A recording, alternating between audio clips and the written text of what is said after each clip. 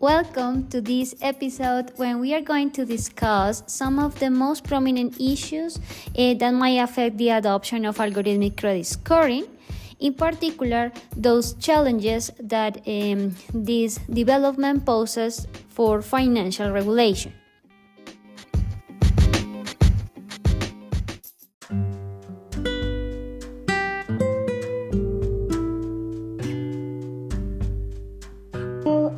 The central argument defended in this presentation and the paper that I've been written on is that the construction of the concept of accountability of credit rating decision makers assisted by algorithms responds to the morphogenic nature of regulation.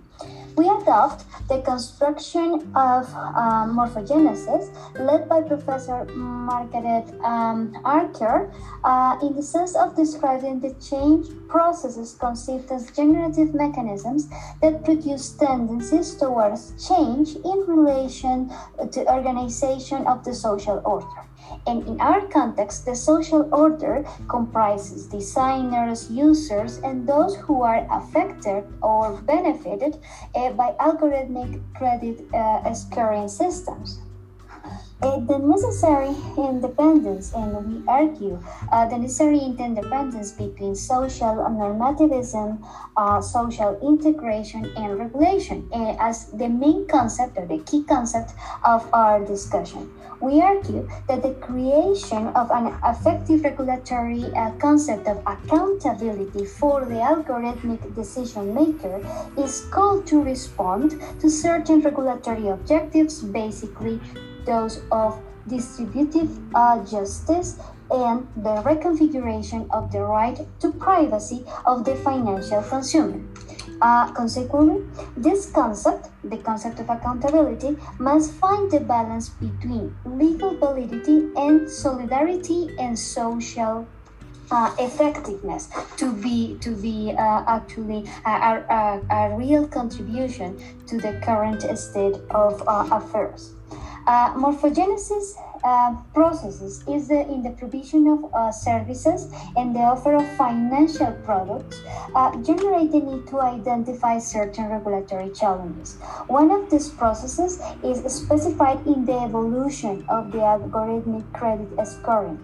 This is understood as a mechanism to assist the process of qualifying the payment capacity, the credit worthiness of our consumers and debtors through the use of machine learning algorithms.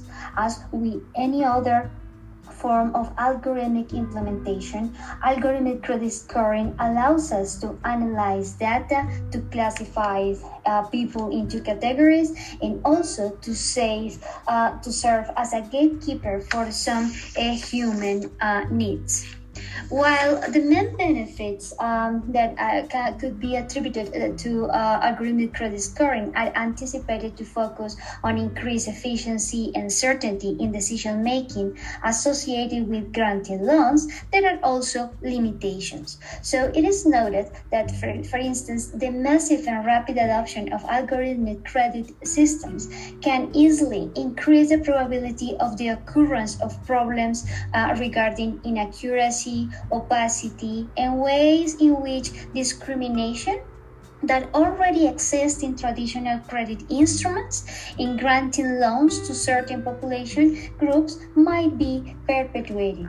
In addition, the potential high risk of affecting privacy, autonomy, and the decisive power of the financial consumer is at the center of this discussion. The occurrence of these and other new types of risk is closely related to the process of building regulation and also to understand the attitude of the recipients of such regulation. As Archer studies in its development of morphogenesis in the face of the crisis of normativity, a situation of social conflict or the simple encounter of multiple diverse interests is called to be solved based on the binding nature of normativity, which in all cases should avoid becoming a predatory regime, and is exactly there where we are in front of the intervention by means of regulation of algorithmic credit scoring.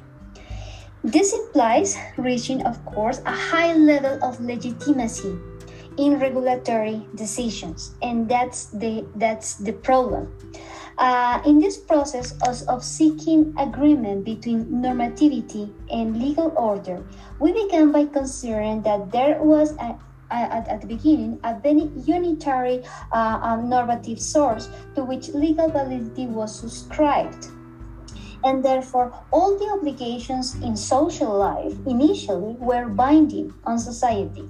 Then we move into let's say a second stage when we said that we evolved towards a concept according to which increasingly the legal order revolves around a minimum acceptance of those who receive the regulation. The recipients of the regulation are expected to accept how regulation takes place, a view that is supported by Rawls, Hart, Dworkin, and Habermas. Consequently, in this context, we accept that in the regulatory decision-making process, it is necessary to find foundations of compatible ideals and thus achieve normative validity and also social effectiveness at the same time. The concept of accountability refers to the set of burdens and responsibilities that arise in the decision maker's head or shoulders to explain to the affected or beneficiary of the decision, this is the subject of the decision, the reasons behind the design and how the algorithm actually works. The objective is that there exists in a transversal way for all the scenarios where algorithm-supported decision-making is being used, the possibility that the receiver or the subject of the decision can accept or reject that decision. Naturally, the acceptance or rejection of the decision are called to be accompanied by a reasoned decision that is based on the foundations of compatible ideologies. Understanding that both the decision maker and also the receiver or the subject of the decision are going to present reasoned arguments, there are several sciences that have tried to contribute with an answer. One of them is political philosophy, that formulates that based on the fact that most societies are founded on democratic principles, the argument that somehow can help us to find a justification for algorithmic responsibility or accountability is that of public reason. This means to accept, for instance, that institutions, principles, control mechanisms, and the imposition of sanctions have to be justified in principles that we all agree upon. On the contrary, we would leave aside the individual criteria that have their own reason, but that will hardly find a common point that can give us a greater tranquility and trust on the process of construction of these parameters of algorithmic accountability. Our argument focuses on the fact that a way to find that balance between different reasonings that occur in the establishment of algorithmic responsibility, in the particular case of credit scoring, must be guided by the objectives of distributive justice and the reconfiguration of the right to privacy of financial consumers.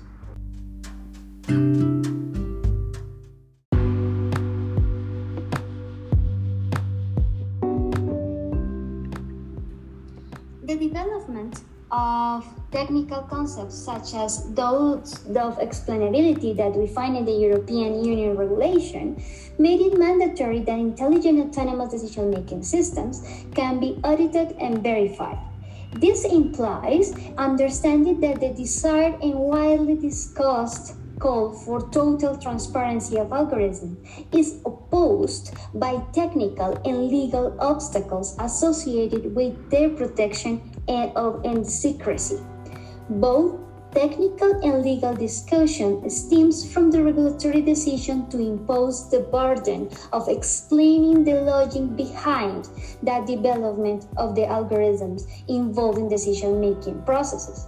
Sensitive questions arise, of course, such as what is the type of information that should be revealed to the subject of the decision, or how that decision is being made with the assistance of algorithms, and how we can understand such a process.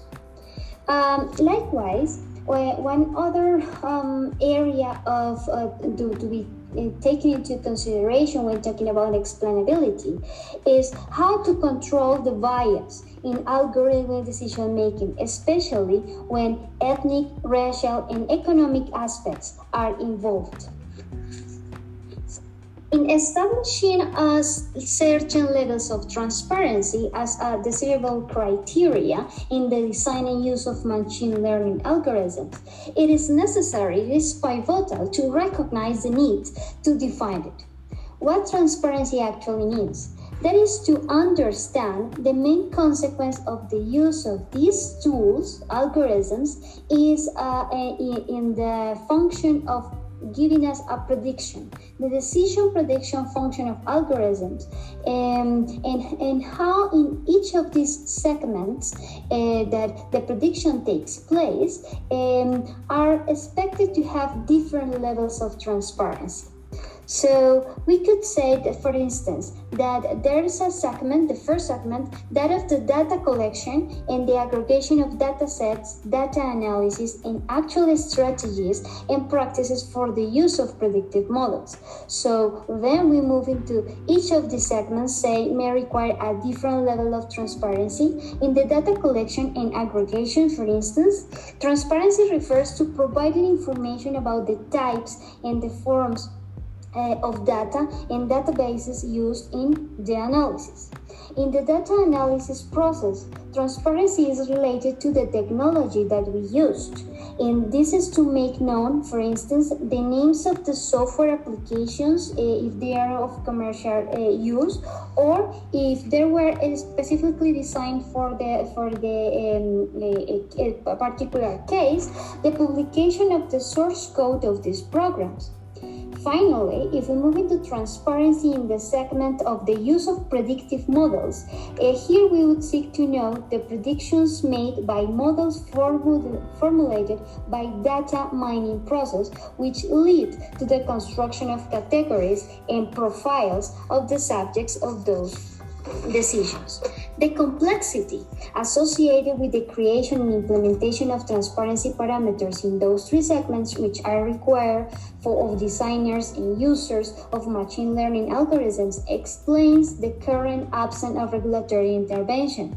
Market participants, of course, end up making data collection, choice, analysis methodology decisions that best met their business interests. Requiring the regulator to establish, for instance, transparency parameters would impose the duty of constructing some sort of sets of data whose use the regulator authorizes. In this hypothetical scenario, the burden of proving the causality between the information collected and the use that should be made of it would fall on the regulator. Additionally, understanding the large part of the responsibility to protect the consumer of credit products corresponds to financial regulator. The defense here of the need of transparency is recognized as a regulatory tool aiming at counteracting information asymmetry as a market failure. Against this background and the tools that are already in hands of financial regulators, we explore one of the questions that has occupied those who designed algorithms, those who are interested in using them, and of course consumers as the main subjects of the decision made with the assistance of algorithms. The question is that of whether it is possible to adopt and develop a notion of accountability or algorithmic responsibility, and how are we expected to do that.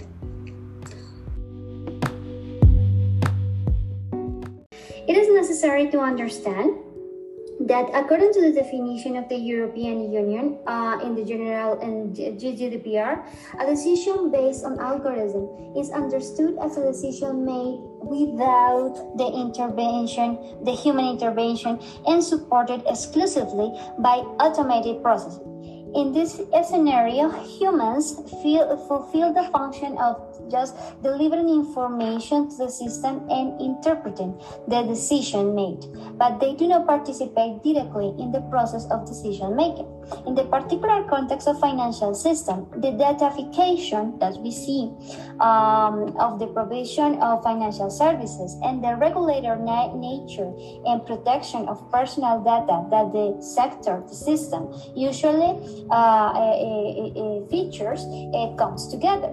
This notion highlights the importance of setting clear parameters on the security, interpretation, and expected fairness of those algorithms adopted to provide financial services. Especially, this is important because the use of data and the design of business models in the financial sector ought to be guided by datafication, response to a narrative that is what it gives context, what it gives meaning, and the creation of data. That we understand that data never exists and operates alone, but is interrelated with other groups of data, either to complement it or to make contrast. In this scenario, the data begins to massify either the individualization or aggregation. In addition, the data that is collected here is to be used through information systems, algorithms, programs, formulas. Likewise, data works in relation to people and social groups. In this last instance, we ought to understand that data creates stories depending on the way it is explained, shared, and offered to the public.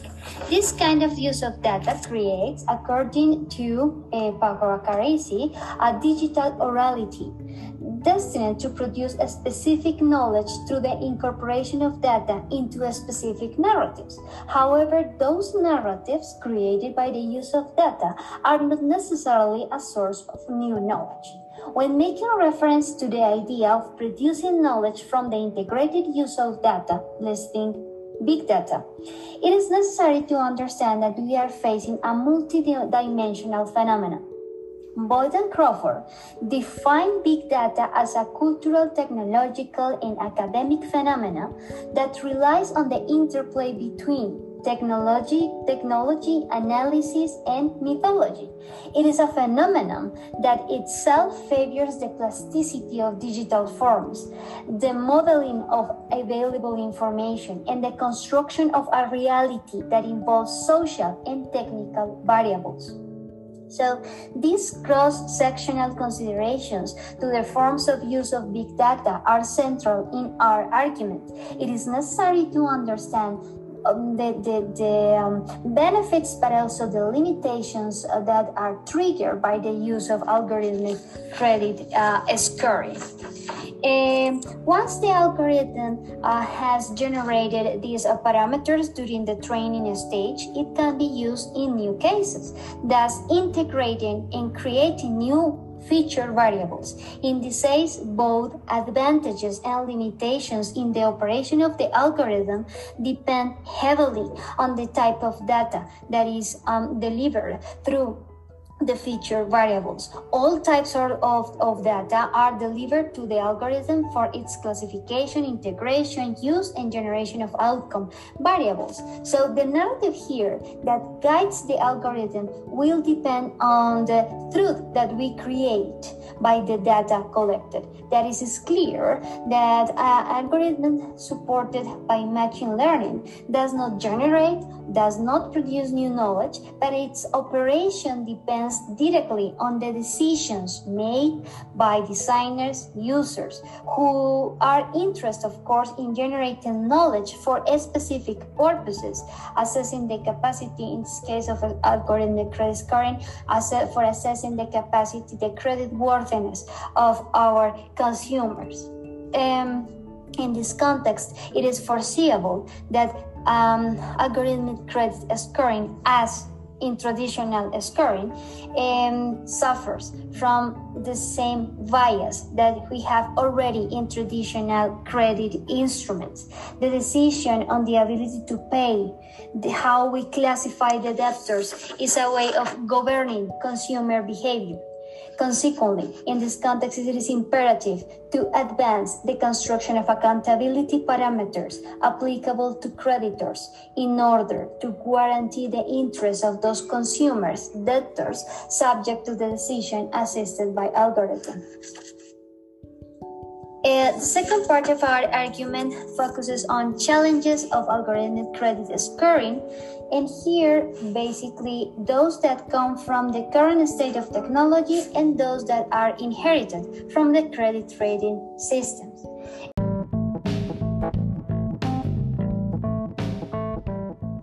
In the next episode, we will observe and discuss some of the possible challenges faced by algorithmic credit scoring that can be identified from two factors: the state-of-the-art of machine learning algorithm technology and the limits inherited from the credit scoring system itself.